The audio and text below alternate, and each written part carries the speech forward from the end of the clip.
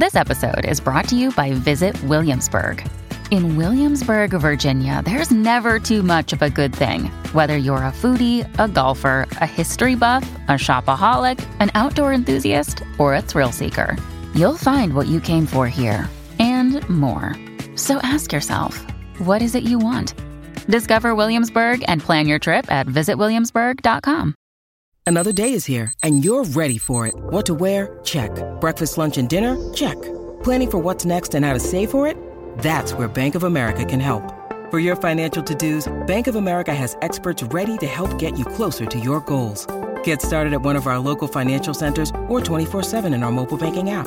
Find a location near you at bankofamerica.com/talktous. What would you like the power to do? Mobile banking requires downloading the app and is only available for select devices. Message and data rates may apply. Bank of America N.A., member FDIC. Hello, all of my beautiful freaking people. Welcome back to another episode of FML Talk. Today is a very important episode. So important, in fact, it is broken up into two parts. So strap in. We are really going there with a dear friend of mine, Carlie Craig. Welcome to FML Talk. Oh my God. Wait, how old was the other girl? 19. Can you believe that shit? Hey, this is Gabrielle Stone. Good book? Have you gotten to chapter 6 yet? He did what? 48 hours? What a dick. Yeah, but have you seen all the photos on her Instagram? And this is FML Talk. Oh, no, she didn't. Ooh, you guys. So we haven't done two parts of an episode since season 1, and that was with Mike Cosson, who is Jana Kramer's now ex-husband. And it's really interesting when I look back at the timing of how that episode played out and what went down in my personal life while we were recording that. The story that we're going to talk about today was broken to me personally, and I was made aware of it the week I recorded those episodes with Mike Cosson. And if you go back to part 1 of that interview, you'll hear me in the intro talking about how weird it is because I'm currently dealing with two very close friends of mine who are going through some infidelity issues. And that was the very tip of the iceberg that we're diving into in Carlie's story.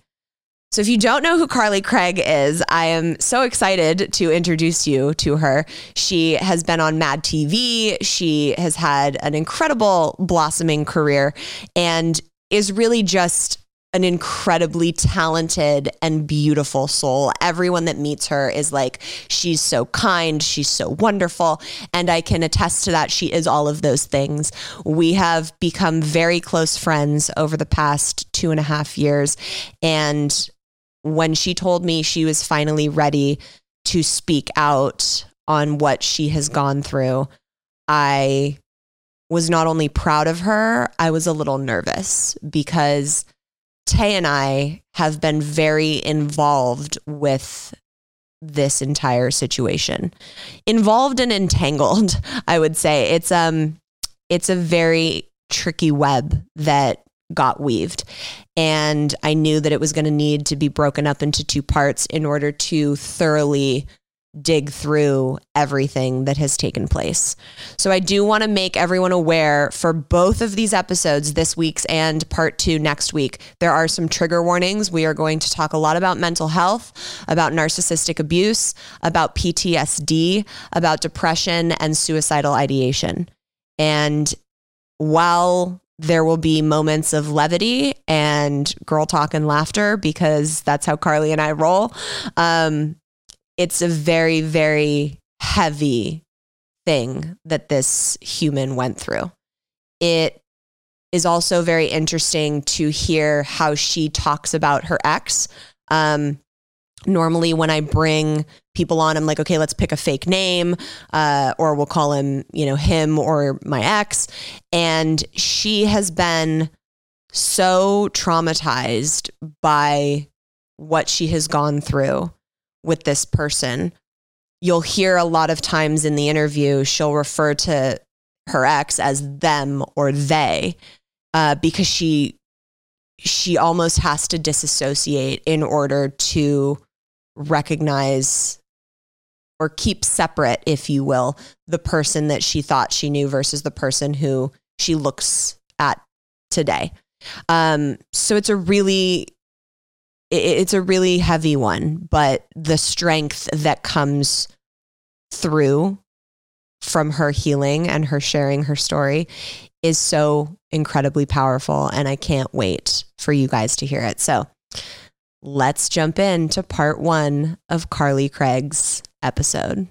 Carlie motherfucking Craig. What's up, girl? Welcome to FML Talk. I'm so happy to be here. I'm so happy to have you here. Besides the fact that I'm obsessed with this tiny human and I just think you're so goddamn talented and you're just a little star in the life of Hollywood right now. Thank you. But I'm also really, as a friend, really proud of you for being here today because I know it's going to be tough. Mm-hmm.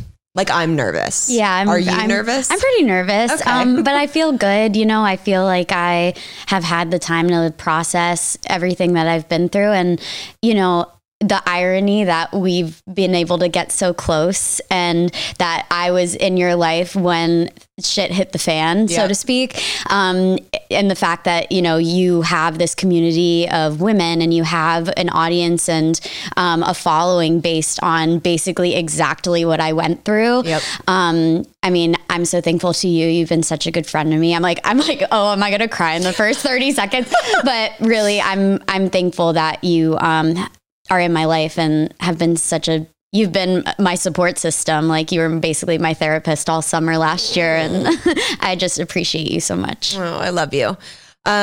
It's so crazy because this situation not only is like directly obviously involved with your life, but I feel pretty heavily involved in it in ways as well, because I was so not in the middle, but like friends with you and your ex. And I felt like I was getting both sides of the situation when it was happening. And so I feel kind of invested in the story as well. Yeah. And I have some anger around it as well. Mm-hmm. So I can't even imagine how you feel. Yeah, I mean, it's definitely mixed emotions. It's like every day is different. It's grief, it's anger, it's sadness, but it's also, I mean, I'm so happy to say that I'm finally in a place of hope and optimism and looking to the future. It's been a really long road to finally get here, but you know, I am so lucky to have such an amazing support system in my life where I feel like and I've done a lot of hard work to get to this point. So it's all the things. All the things. Yeah. So take me back to the beginning of this specific relationship that we're going to be talking about and how all of it started. Do we want to come up with a surname or are we just going to keep it like the ex? I think it's them. I mean, they're at this point, they are a distant memory. Okay. If I'm being completely honest, and that's so sad for me to say, but you know, as I will be explaining, you know, I've had to go through a real grieving process to put this person, this individual to rest in my memory as if they've passed away, because ultimately what I was dealing with was something I could have never been prepared for. I had no idea who they actually were. So it's been an interesting road. But yeah, I think they is appropriate. Okay, so he who shall not be named. Yeah. So take me back to the beginning of when you guys got together and what that was like. Sure. So I guess I'll tell you about kind of the time leading up to when we met. I had booked the biggest job of my life on Mad TV the year before. So I booked, sorry, I'm like, my heart's beating really fast. It's okay. I had booked Mad TV. It was like a series regular credit. I basically had been an assistant leading up to that point. So this was like my career break and I was super excited about it. And that was summer 2016. And then the show kind of just ended where I had only been in LA for 3 years. And I was like, oh, this is how it works. You come to LA and then you book a job 3 years later, and then that's how it starts. And I'm a star. There goes my career, right? And so the series kind of like, we did 8 episodes and then it sort of just ended and tapered off. And I was in a very vulnerable place. I was really sad because it was like, oh my God, all my dreams, like they're not actually happening the way that I had anticipated. And I had been riding such a high that whole summer. So then I went to New York that fall, and I did my first ever one-woman show, and I called it Small But Fierce. And it was sort of like I had grown up doing theater, and I was like, all right, well, if I'm not doing sketch, then what do I do? And I'm like, well, I'll just go back to the stage because that's who I really am, and maybe I start doing that. I just need to find a new path because clearly this gig is not going to continue. Yeah. So I do the show, I come back home, and then that was like November. And then I came back to LA, and on Christmas Day, he and I had been kind of liking each other's photos on Instagram and stuff. And I had a couple drinks and was like, all right, I'm going to slide in that DM. And I was just like, hey, I see you liking all my photos. Like, what's goody, and like sent him a selfie of me in my jacuzzi. I was Bold. I like it. Right. I was also staying at the Mario Lopez house at the time. So I lived in Mario Lopez's old bachelor pad with a group of girls. He didn't live there. I lived there with these girls. And so I was like, oh, let me send him a picture of me in this jacuzzi with these marble columns and like whatever. So we start talking, and then they were out of town for Christmas. And they were like, yeah, let me take you out when we get back. So we went out kind of the first week in January. And something I want to say, and I don't know that I've told you this, but my gut feeling when I met this person was like, they're not the person for me. Oh, really? Yeah. Like I met them at a bar or at a restaurant, and they were waiting at the bar, and like, they were like all hunched over and like touched my arm a little too soon. And I was like, like, I don't know. Not the right vibes. Not the right vibes. But then, they're handsome and charming. And we sat down, and we both love comedy and started connecting on that level. And I was like, all right, you know what? At the very least, this is going to be a one night stand, and then I'll never see them again. Right. And that was literally what my plan was. Like when I was on the date, I was like, I'm never going to see this person again, whatever. So just go for it. Yeah. So just go for it. So I went for it, and it was fine. But then that week I had a bunch of auditions, and I was like, yeah, I have a lot of auditions this week. Like, just like, don't talk to me basically when they left the house. And then they texted me like that Friday and was like, how'd your auditions go? And then I was like, huh. And then that's when the relationship began. Okay. So I think it's poignant information that this person, you grew up watching a show he was in. Yeah, I grew up watching them on TV, doing a comedy show. And so I was very, what's the word? Allured by them. Not like a fangirl, but like you have this kind of like... They were on a pedestal. Schoolgirl crush. Yeah, totally. They were my childhood crush, no doubt. And so they were on this pedestal. Yeah. I mean, and it's a show that everybody watched. I mean, I watched it. Yeah. Everybody... Anyone who's a millennial has seen it. And I was like, oh my God, like my childhood crush wants me. Like how lucky am I that this person wants to be with me? Like this is, and again, I had just come off of this whole like depressive episode, low-key got kind of manic as well when I was in New York, because I was just so sad about the Mad TV thing ending, and I was so fragile. So then when I met them, I was like, oh my God, that's why Mad TV didn't continue, because I have found this person and it's all falling into place for me. Oh, interesting. Like the universe divinely made all of this happen 100%. For me to end up with my person. And both of us were very spiritual, so that was how we connected, was like, oh, it all happened in divine timing. And there was quite a big age gap, but it was sort of like, oh, neither of us would have been ready if we met at a different time in our lives. But yet I was only 25. So I was very looking back on it, vulnerable. And so again, I think I was just so excited to have something going for me that was like something to look forward to, that I sort of like, that was when the rose-colored glasses got put on. Yeah. Summer is here, and life is not slowing down for us anytime soon. One of the things we have continuously relied on making our lives so much easier is Factor meals. No prep, no mess, no cleanup meals. I have really been off the wagon with my eating since having my son. And for my health, my wellness, and my mental sanity, I have been switching my dinners to more healthy options from Factor. They have 35 different meals and more than 60 add-ons to choose from every week, so I never get bored. And Tay is continuously shocked every time he sits down to eat one because they are so freaking tasty. They have breakfast, lunches, dinners, and desserts. It's a treat to have restaurant quality food that is so easy to prepare and doesn't come with the insane Postmates bill. Head to factormeals.com/FMLTalk50 and use code FMLTalk50 to get 50% off your first box plus 20% off your next month.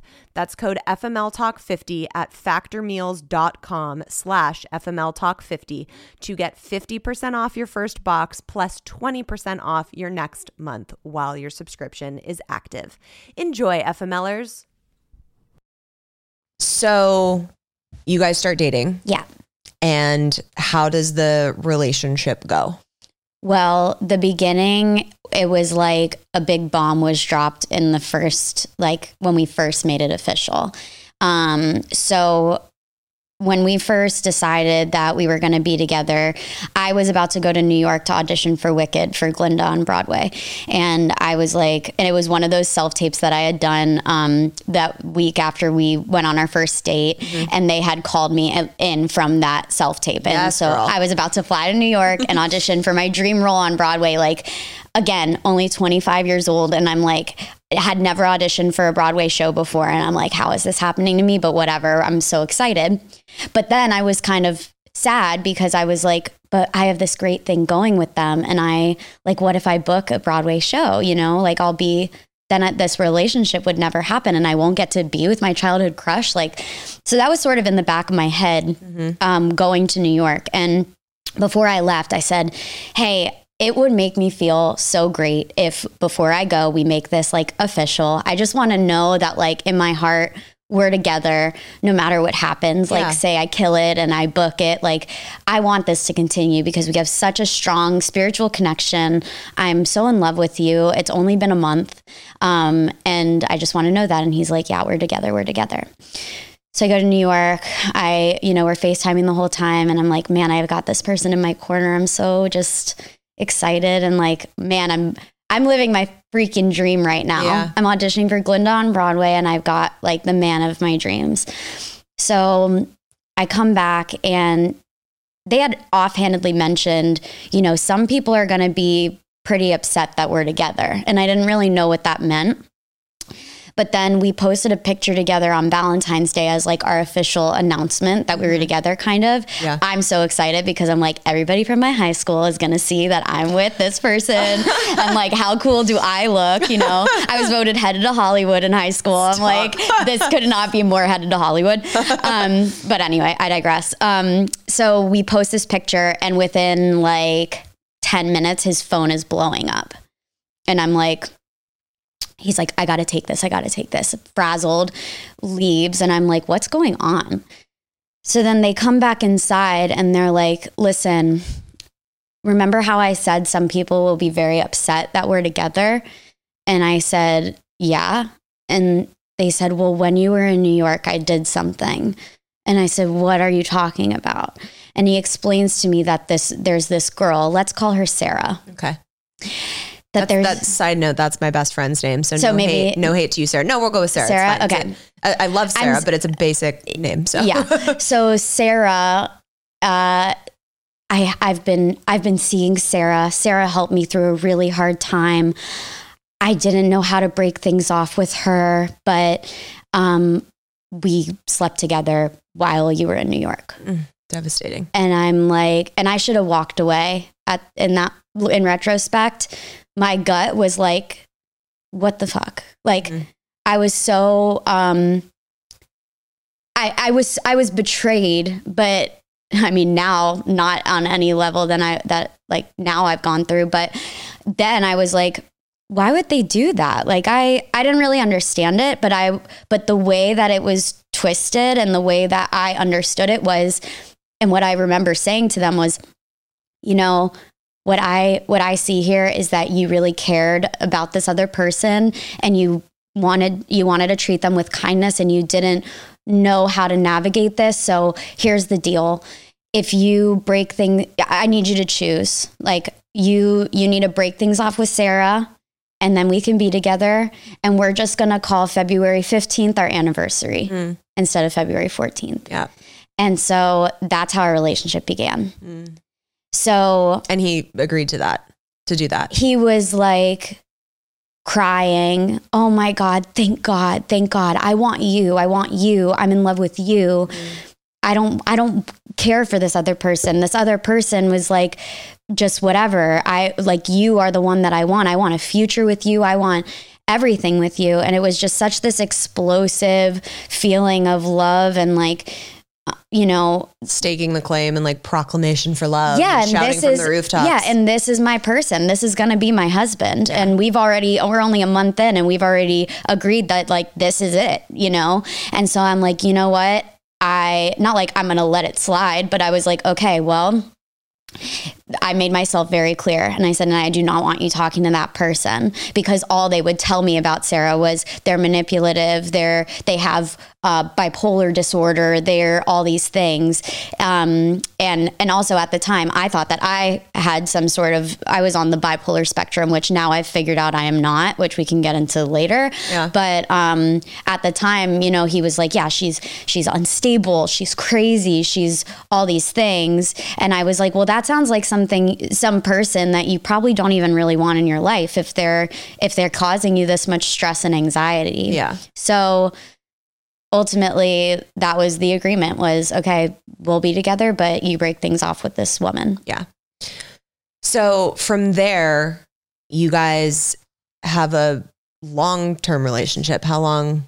Ultimately, we wound up being together for 4 years. Okay. And during those 4 years, now looking back on it, what were the red flags that you see? You're like, how much fucking time do you have, Gabrielle? Much time do you have?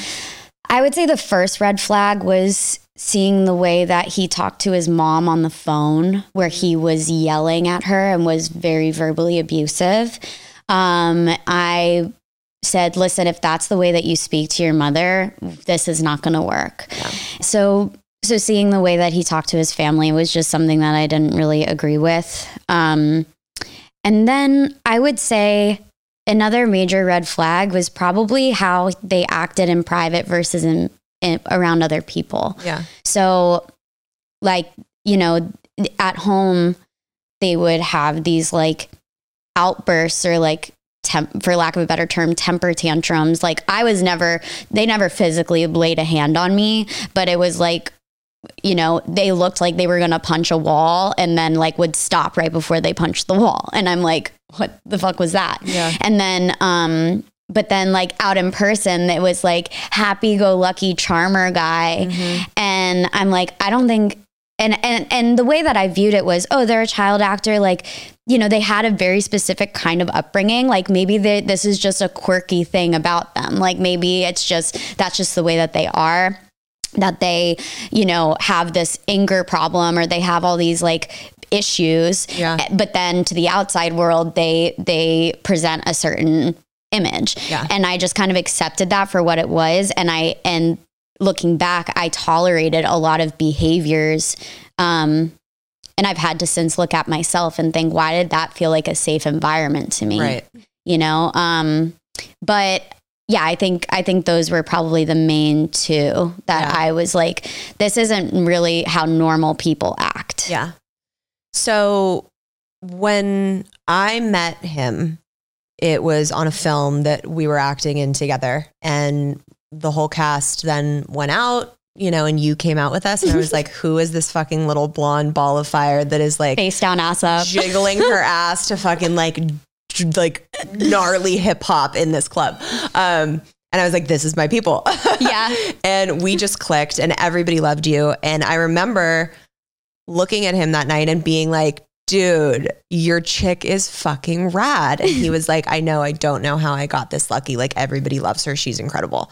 And that was very much so how it always was. Whenever outside people looked in at you two. And which I didn't realize. Oh yeah. Yeah. And he talked about you in very high regard all the time. Mm-hmm. And so we became really close, over the year and a half. And then when quarantine hit, we were like a pod. Quarantine buddies. Mm-hmm. We were like, okay, you guys are being safe and, you know, we know that, and we're being safe and we know that. So you and Tay and I and him would hang out often, and had some really like bonding times together. Oh yeah.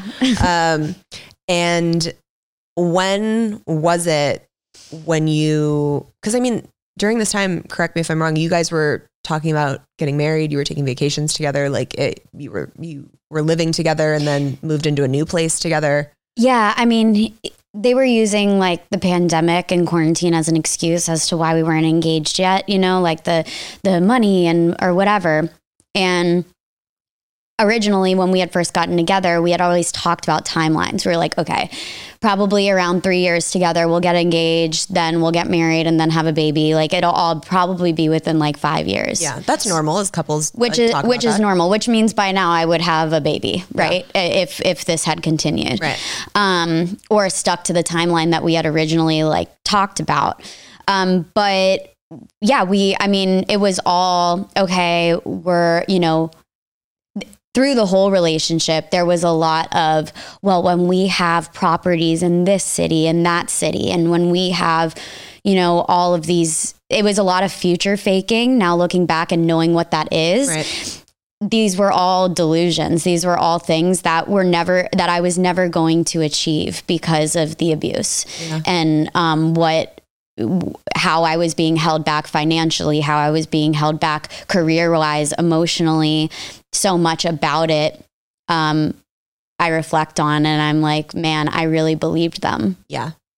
So I guess we'll start from my perspective on the day that we got that call, and then you can take me through what led up to that call. Sure. So I got a call from you, and I could immediately hear it in your voice, and you were in tears, and you were like, hey, can you and Tay come over? He has some really devastating news that he needs to share with you. Mm-hmm. And to paint a picture for people listening as how, because people know Tay and I really well, and the standard we hold our inner circle to, let me paint a picture as to who we thought this was. We got that call and we got in the car immediately to come over, and we looked at each other, and I was like, okay, either he's in massive trouble financially or someone has died or is dying. Like those were the only three options that were plausible in each of our brains. Mm-hmm. Now looking back on it, if anyone were to hear a girl call and say, you know, he has to tell you something, it's terrible, 9 times out of 10, they'll be like, oh, he's cheating. Oh, something, you know, there's been infidelity. Something's happened like that. Nowhere in our brain was that a possibility at all. So we show up to your house, you come outside, you're a mess. And the first thing you say to us is, please just be kind to him. Please just show him kindness and love. And we were like, what the fuck is going on? So walk me through what happened that week leading up to you guys making that phone call. So the week leading up to the phone call, I was really at my wit's end, because he had reconnected with Sarah, and he had mentioned Sarah, like back in 2018, he was like, listen, I know that you said you don't want us to be together, but, or you don't want me to see this woman, but she helped me through a tough time. That's all he would say is she helped me through a tough time and I want this person in my life. And I'd say, okay, you can go get lunch with her at Chop Stop or whatever the fuck. Like, I'm trying to be the cool girl. Right. I'm like, okay, it's been a year at this point. Fine. he'd come back and talk about, oh, she got these like duck lips and she has gotten ass implants and she has these new boobs and she looks terrible and it's so sad. And he framed it in a way where it was like, man, she's just as toxic as, I ever knew. And I'm like, yeah, that sounds really sad. Like, again, why do you want a friend like this? I don't know. And again, like, that's not knocking anybody that gets plastic surgery. All I'm saying is like, he framed it in a way where it was like, this person's deeply troubled and has these severe mental health issues and body dysmorphia and all these things. And they're really a lost person. Mm-hmm. And so I was like, okay, that is really sad. So then I didn't really hear about her after that, but I would see them like DMing on Instagram and I'd say, hey, like, that makes me really uncomfortable. I told you I would prefer if you don't talk to Sarah. And he'd say, well, it's only memes. Like, you can look at our conversation. It's only memes. And I'm like, but that doesn't matter. It makes me uncomfortable. And you're my partner. And I'm telling you, that this isn't okay. I don't trust this person. Yeah, this is a boundary. This is a boundary that I need to be set. And I was always made to feel bad about that. Right. So over the years, like, that would just continue. That behavior never changed. And he came to me in June during quarantine and all frazzled. And again, we had been isolated together. And he comes to me one day and he says, remember my friend Sarah? And I said, yeah. And he goes, she's threatening to kill herself. I don't know what to do. I have never dealt with something like this before. I've told you about how she has all of these issues and I am just so scared. I don't know what to do. And I'm like, how serious do you think this is? And he's like, pretty serious. She's threatening to kill herself tonight.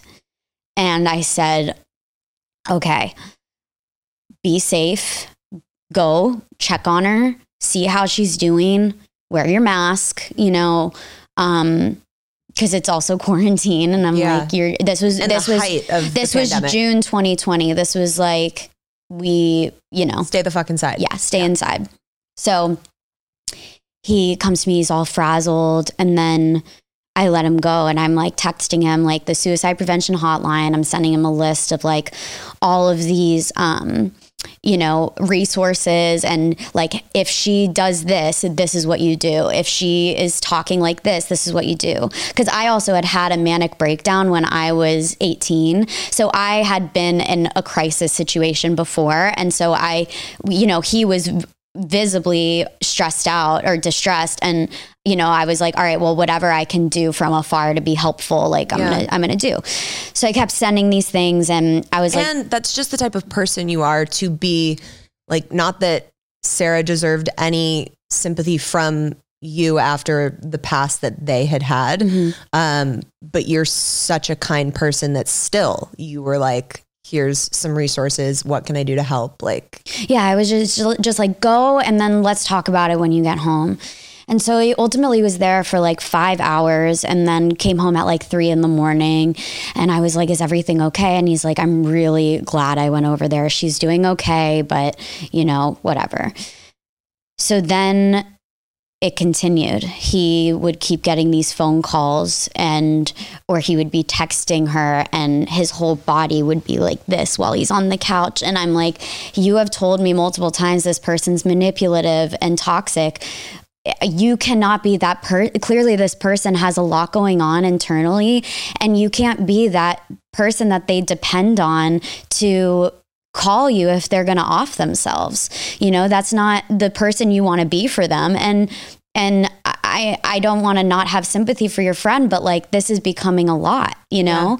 And so, so this continued for, so I called you guys on, like beginning of January, right after New Year's. And it was like New Year's Day or the day after New Year's. Yeah. And this was in June of the previous year. So that whole 6 months, I mean, there's so much that happened in that time.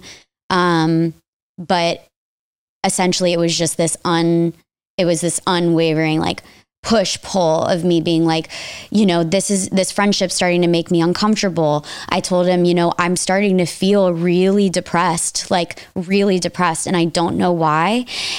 And unfortunately, by sharing that, I feel like it gave them ammunition, because then the following months were, all right, well, maybe you should talk to your therapist about why this friendship makes you uncomfortable. You know, it's probably because of your high school boyfriend. You told me he was a little, you know, crazy, right? And then he would keep saying, I would say, you know, I really don't want you to go over there.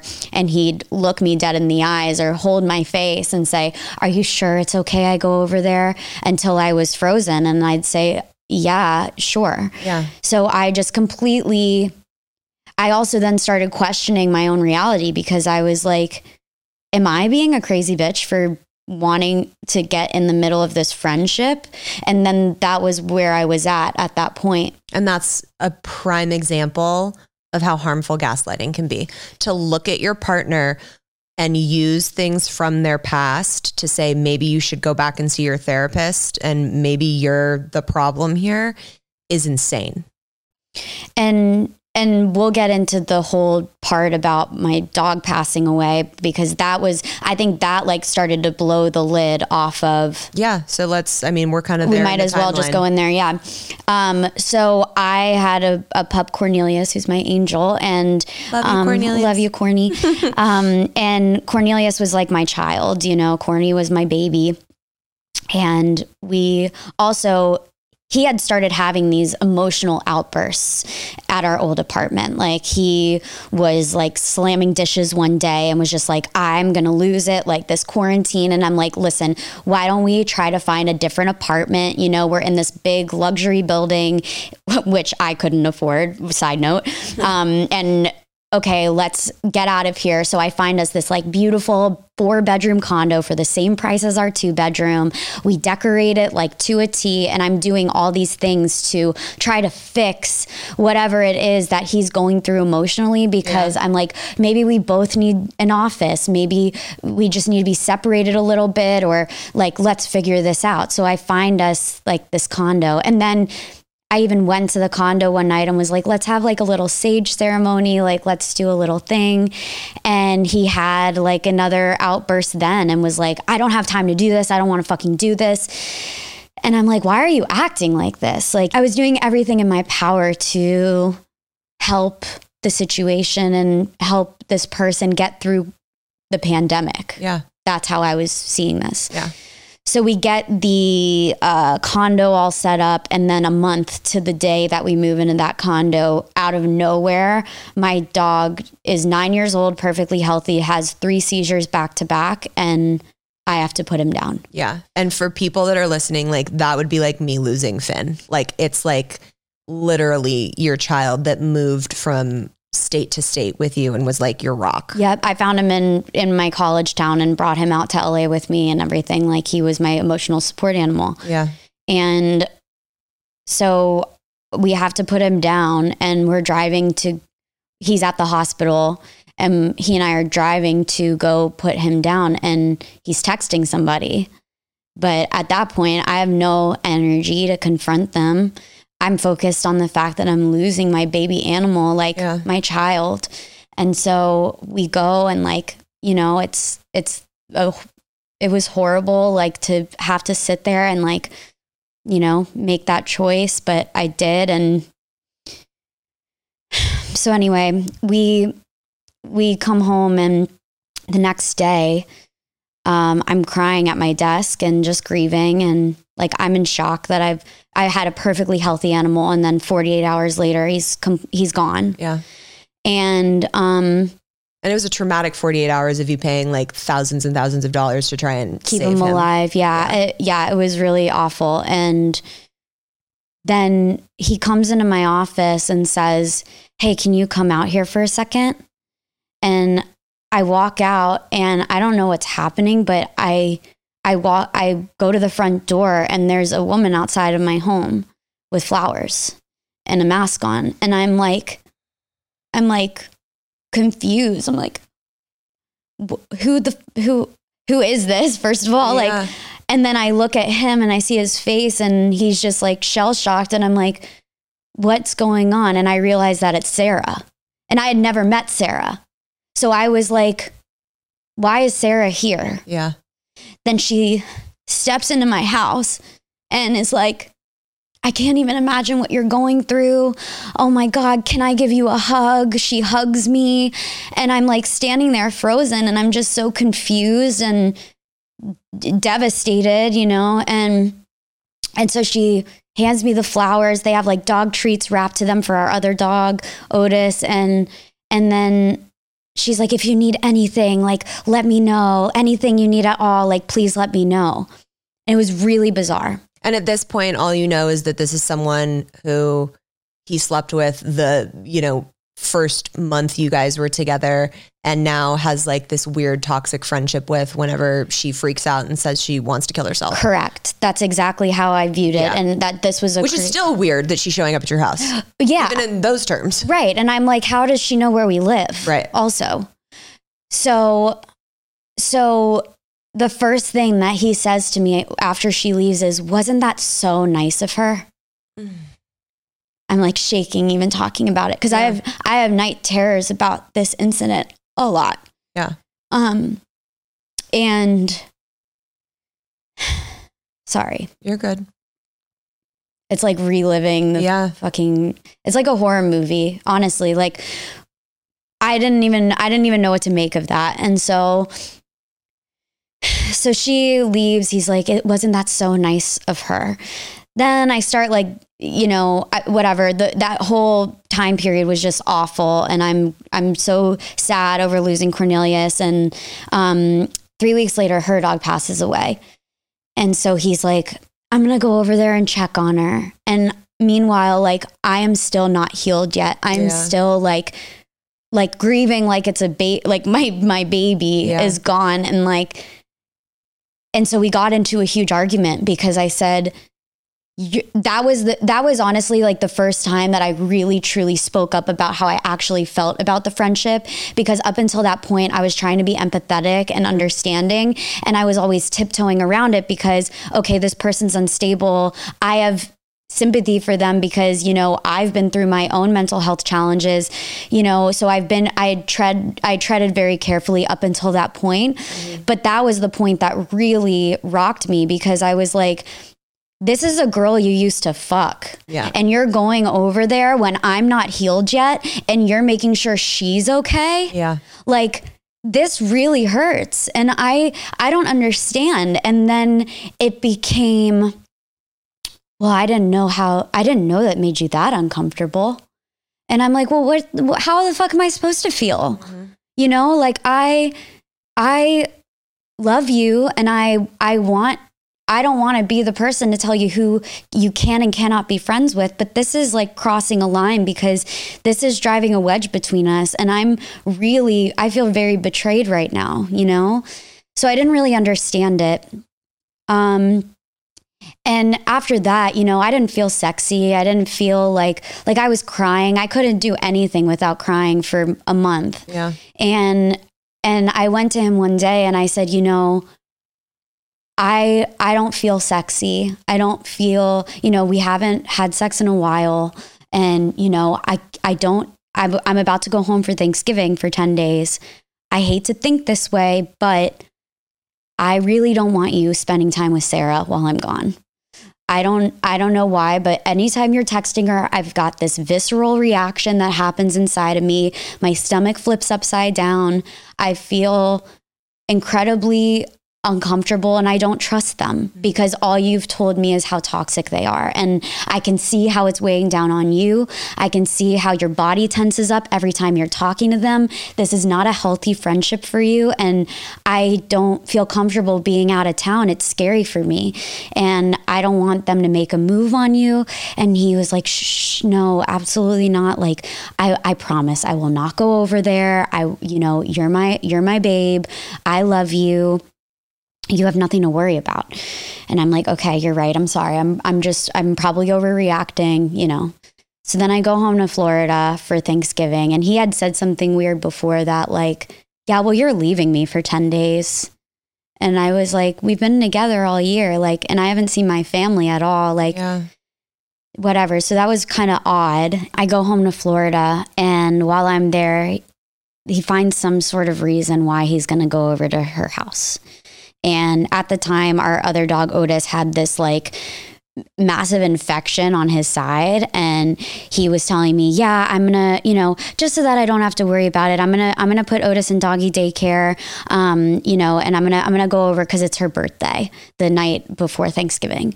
And I'm like, I really don't want you putting Otis in doggy daycare. I really would prefer you not. And he just talked his way around it and was like, this is what I'm doing. And then I'm going to go over for her birthday. Like, why even tell you? You're out of town. At that point, it's like, why are you even saying, okay, I'm going to do this and convincing you that it's fine?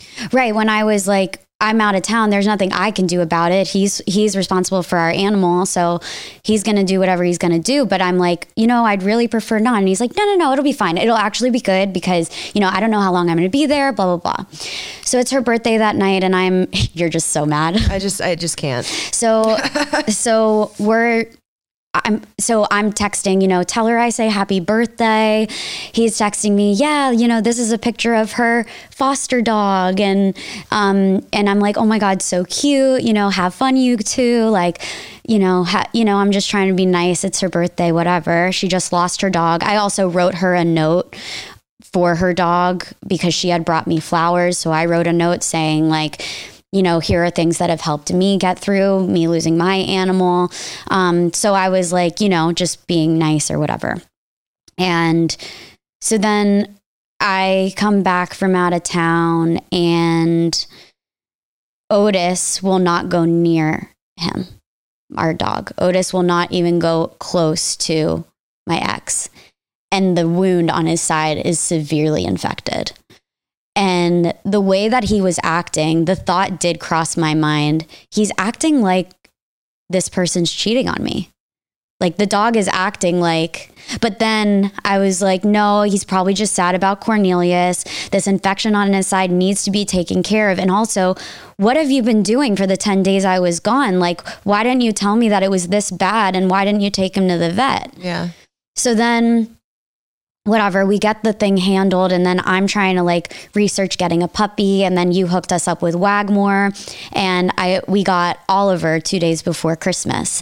So we, take all, and also mind you, during this time period, then it becomes, listen, I really want you to extend an olive branch and reach out to Sarah. I've told you that I really want this person in my life. And it really does bother me that you haven't made the effort to become friends with her when this would mean a lot to me. If you guys aren't watching this episode on YouTube, I'm sure that your facial expressions are similar to mine, where your fucking like jaw is on the floor and you're like, how the audacity, like how does that even make sense to ask that of someone? Right. And especially with all the buildup and everything that was like, this person is toxic, volatile, all these things. And you're asking me to be friends with them. I've had crazy roommates. I've had crazy exes. I'm sitting here and I'm saying, I don't like giving people like that access to me. Yeah. So that's going to be a hard no. And it was like, I was made to feel so bad that I didn't want to be friends with a person like this. Yeah. And so guilty. And then that was where like the therapist comment came out about, well, maybe you're uncomfortable because, and I'd say, I really need you to set boundaries with this person, because this is getting out of hand. And it was just an endless loop where I'd say, I need you to set a boundary. And they'd say, okay, I'm going over there to set a boundary. And then they'd be there for 4 hours. And I'm like, what the fuck? So then I start talking to my therapist and, it's like, I didn't want to see what was right fucking in front of me. Right. But again, this is coming from a person who even we were like, not him. There's no way. And so we get the puppy, we have Christmas. There's still this like ongoing, just like icky feeling, like this dark cloud. And I'm stressed at my job. I'm feeling so unhappy. And I feel like I'm in this endless loop of just fighting for our relationship. And I'm sitting here thinking, we're approaching 4 years and we're not engaged yet. Like what is going on? And he even went as far as to be like, can you just trust me and know that, you're going to be my wife. It's fine. I can tell you're starting to put pressure on me. And I'm like, it's not that. I'm excited to be your wife. And I want to know, like I have timelines that I want to hit. I want to start a family. I want to do things. Like, what are we doing? Yeah. You know, we were told as well that he was saving for a ring. Right. And so this was my one. And so then 2 days after Christmas, we go to get a COVID test, like far, like in Santa Monica. And we bring the little puppy with us, and he gets a text that like a Harry Potter novel, like long ass text on his phone. And I'm like, I see it come through because he's driving, which also he would do that often. He'd be texting and driving. Mm-hmm. And I know he would be texting Sarah. And I see the text come through, and I'm like, you know what? I'm just so over it at this point. I'm going to just see if he says he's going to go over there to check on her, right, as he would put it. I'm going to go check on her. So we had plans that day to like do all sorts of shit, like, you know, just setting goals for the new year and all these things. And he comes to me at like 3, you know, we're home for maybe an hour. It's like 3 p.m. And he's like, you know, I'm going to go check on Sarah. I was going to go over there this weekend anyway, so I'm just going to go over there and like check on her. What? Like she's a fucking infant? Right. I don't understand. Also, mind you, this woman is apparently in her mid-30s. So I don't know. So I'm like, whatever. So yeah. All of it is so confusing to me. I'm just like, okay, yeah, like, you know, let me know when you're back, because we do want to do that goal setting and stuff. Mm-hmm. And hours go by. Like, I sit and I watch the whole Ariana Grande special, the whole Taylor Swift special, and he still hasn't texted me anything. And I'm like, he's cheating on me. Like, I felt it in my heart. And then that song by Taylor Swift, The One, mm-hmm, came on. And it's like, it would have been fun if you were the one. And I was like, he's not the one. Mm-hmm. Like, that was the moment that I was like, this is not it. This is not it. Why would somebody who cares about me treat me like this? What is going on? Yeah. Why is this person a priority? This makes no sense to me. Yeah. Then I get really upset with him that night when he gets back. And I ask him to pick us a pizza, because then I'll know when he's going to be coming home. And it takes like a whole other hour and a half for him to even like give me a real ETA. And we get on the phone and he's like, well, I was only there for 2 hours. And I go, it was 5.5. Because how many times had he done that to me before? And I was starting to notice, oh, he's been telling me, no, I was only there for this amount of time. He even went as far as one time to say, well, I've only gone over there like a couple times. And I'm like, you've gone over there. I've allowed you to go over there. And I hate to put it that way, at least 20. Yeah. And you're framing it as you've only been there a few times. Like, this makes no sense. Yeah. So then he has this like severe breakdown, like crying, shaking, sobbing, has to take a walk around the block, like full-blown breakdown, sobbing in my arms. And I'm like, wow, this pandemic's really getting to him. Right. Like, that's what I'm thinking. But I'm like, I don't even know what to make of this. But all I'm thinking is, you know, I really need to do something. Where my head was, I really need to do something nice for him, because obviously he's having a really hard time, and like, we got to figure this out. But then like the next few days, I started talking to my therapist about it, and she was like, you know, you need to start asking these questions, because clearly we've been working on this for the past 4 months and his behavior isn't changing. So like, these are the things you need to ask, like why he doesn't have any other female friends, X, Y, and Z. Like, he, you know, the list, there was a whole little list of points for me to hit. So it's New Year's Eve, and we're about to, we're going to celebrate at home. And I'm like, I need to talk to him about this. Like, I need to present these questions that my therapist helped me put together, because I need to understand what the fuck is going on. And I need to tell him and be firm, because little Carlie Craig never stands up for herself. I'm always tiptoeing around other people, making sure everyone else is okay. That's what I kept doing up until this point, was just make sure Sarah's okay, make sure he's okay, you know. But I was like, no, what I need is for him to stop going over there. And I need to tell him, no, you are going to send a text message saying that you are not going over there anymore. Yeah. And they come in and they're like, I almost just got in a car accident. And I'm like, okay, fine, you're frazzled, but I'm visibly upset. And they're like, well, are you upset? And I'm like, no, it's okay. Like, you almost just got in a car accident. Like, we can talk about it later. So then I like retreat a little bit. Yeah. And they're like, no, like, what's going on with you? And this is after I had told them multiple times, like, I feel disrespected as your partner. And so I reiterated that, you know, why is this person a priority to you? You don't have other female friends. This person I know is in love with you. And they've been in the picture from the beginning. And this is something that you promised me that they were not going to be in your life, yet here we are. And I feel like it's this never ending loop where I'm banging my head against the wall. I'm isolated from my friends and my family. It's just you and me, babe. And I feel betrayed as your partner. We're in the same house, but I don't even know.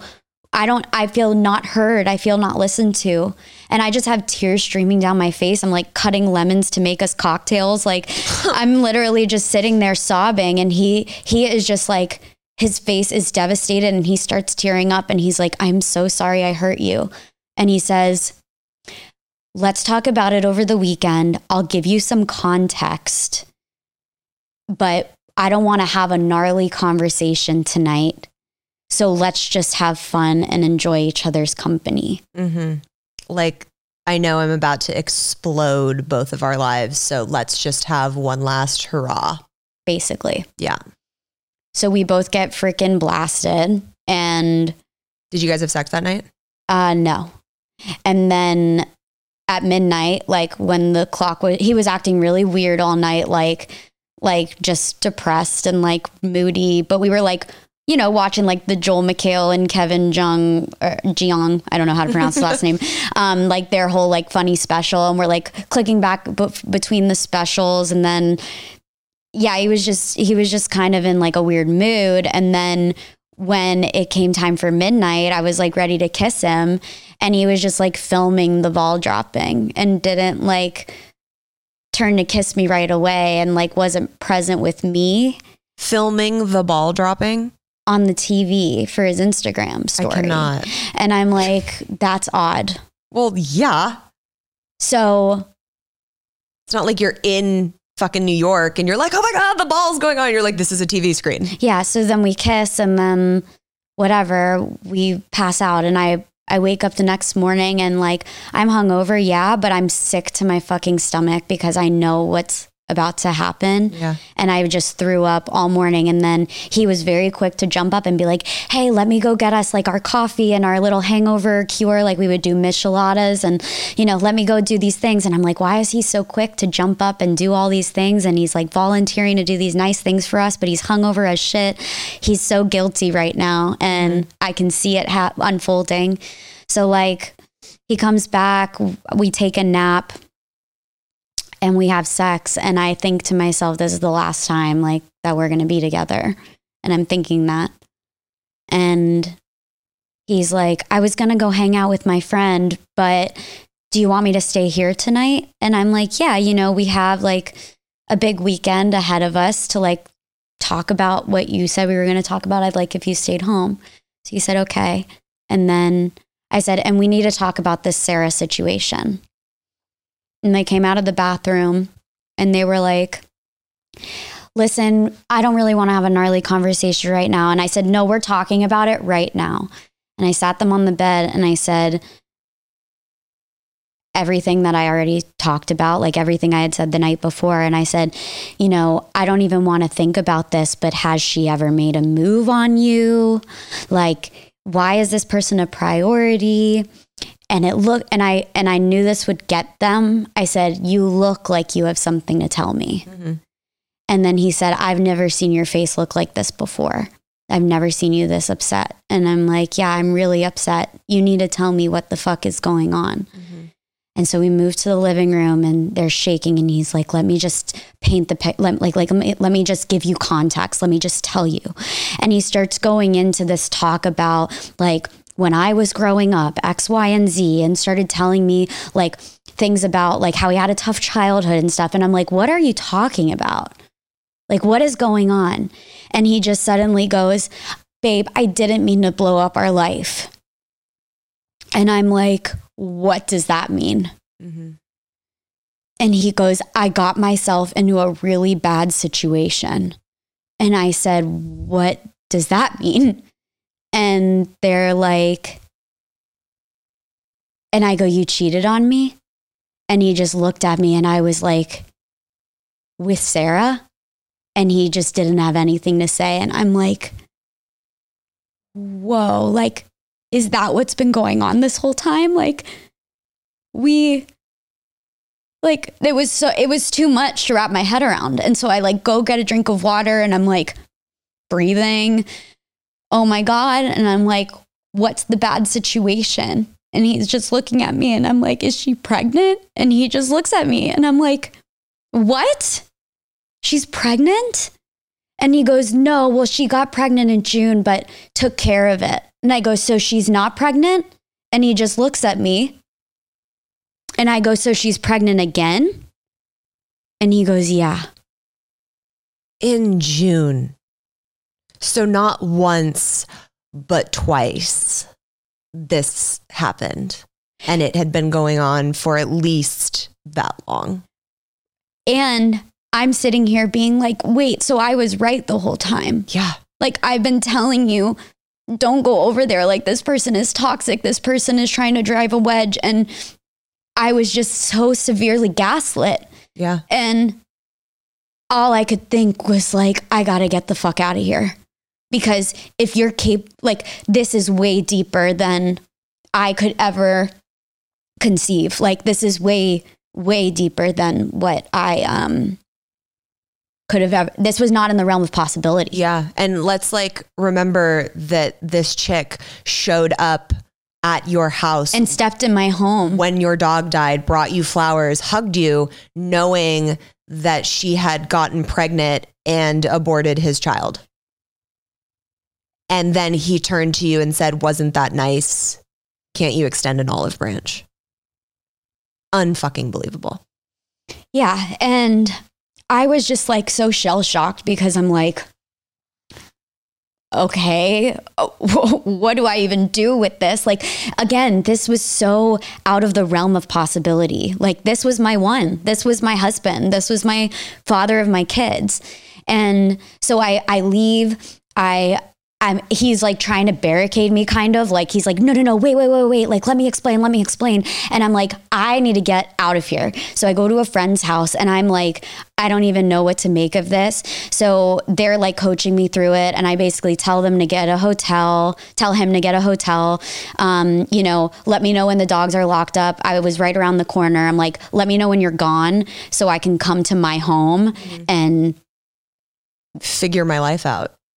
What do I do? Yeah. What do I do? And this is a brand new place that you guys had just moved into and signed a lease for. You had just painted all the offices. Designed it, painted every single room to perfection. This was our starter home, which means that they had a thing going on and she had already gotten pregnant the first time when we went and we moved to the condo. So that's why you were having all these emotional outbursts and that's why you were making me feel bad about all the things you're making me feel bad about. I just couldn't believe this had happened. And I was like, I don't even know what I'm going to do. Like, do I stay in my apartment that I just worked so hard to make perfect? I can't afford this place on my own, like a 4-bedroom place by myself. Like, I don't really know what to do. And all those memories that are now there. Totally. And tarnished. And so now I'm the next couple of days were just so the next morning he comes over and I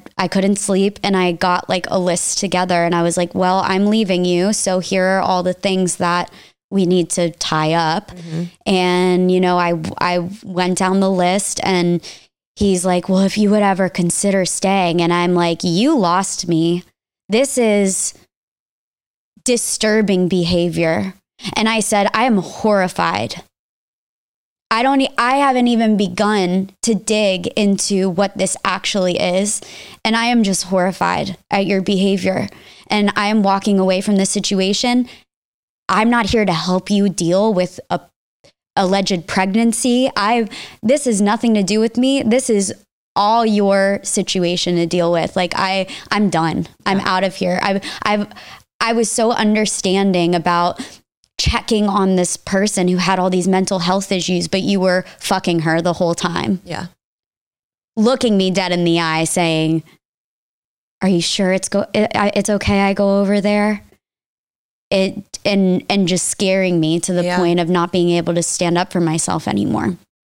Okay. So as I said up top, it's a lot, and we're slowly sifting through all the things. And if you thought this part 1 had some twists and turns, the bombs that will go off in part 2 and the repercussions of those bombs are really something to behold. We sat down for this interview, and I was nervous because this is me talking to someone who I care about so much, and I've seen what she's gone through. And we're also talking about someone who used to be a very close friend in my life. So there was a lot of mixed emotions around it all. And next week's episode is really going to not only shock you in a lot of ways, but empower you in a lot of ways.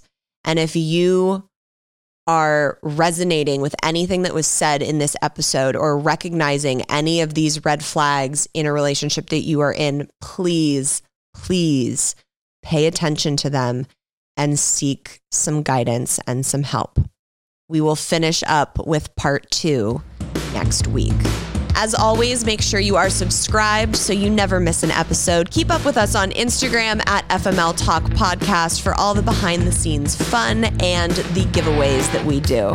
Get ready for some fucking awesome new merch that's coming your way later this month. It is going to be some of my favorite pieces that we have ever done in this collection. I cannot wait for you guys to see them. And if you want to make sure that you have priority shopping and 10% off your merch, you can become a Patreon member at patreon.com/FML Talk, where there is also 4 seasons of mini bonus episodes that you can binge at your leisure.